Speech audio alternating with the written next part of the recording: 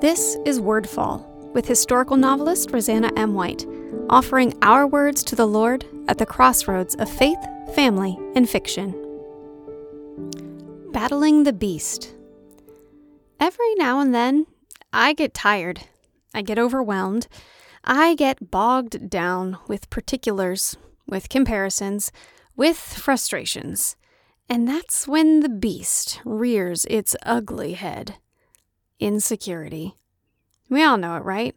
It's that voice that whispers in the back of our minds, "You're never going to be able to pull this off. You're doing a terrible job. So-and-so is so much better than you at this."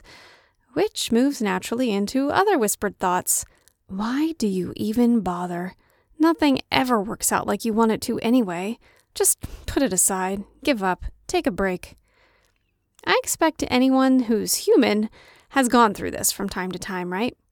And if you're like me, you can recognize it, but by the time you recognize it, you're already in its claws. Those voices tend to be sneaky, and they work fast.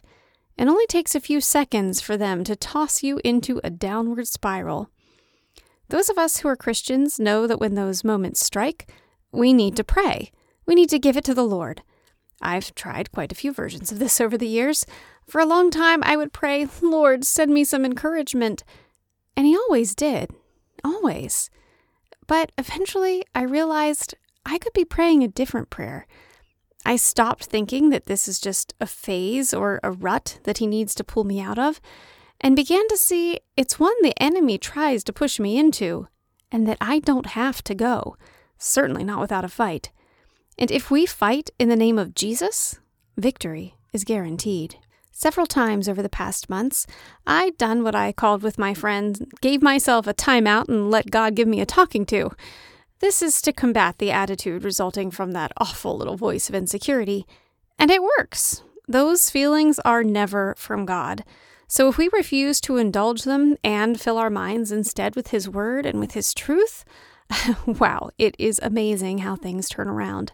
When you get in the habit of this, you start to realize that these feelings aren't something you have to indulge.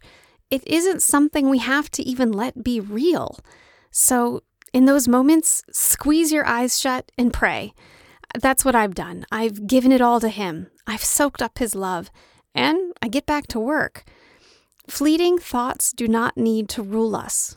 Whispers do not need to find their voices in our mouths, because we serve the Word. We serve the victor. Whether we're battling insecurity, fear, jealousy, or something more physical like exhaustion, illness, cancer, the battle has already been waged and won. It doesn't always feel like it, but it doesn't have to. I have to remind myself sometimes that faith is not about feeling. Feelings are emotions, which by definition involve motion, moving. But God, He doesn't move. He never changes. If we rest in Him, we don't have to either.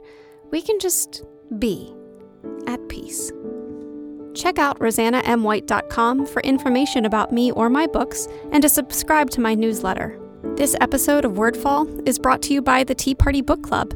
Books, tea, great conversation, all from the convenience of your own home. To see what this month's book is and to reserve a seat, go to RosannaMWhite.com and click the Tea Party Book Club tab or follow the link in the show notes. Wordfall is a proud part of the Whitefire Podcast Network. Please visit whitefire.tv/podcast for other shows I know you'll love.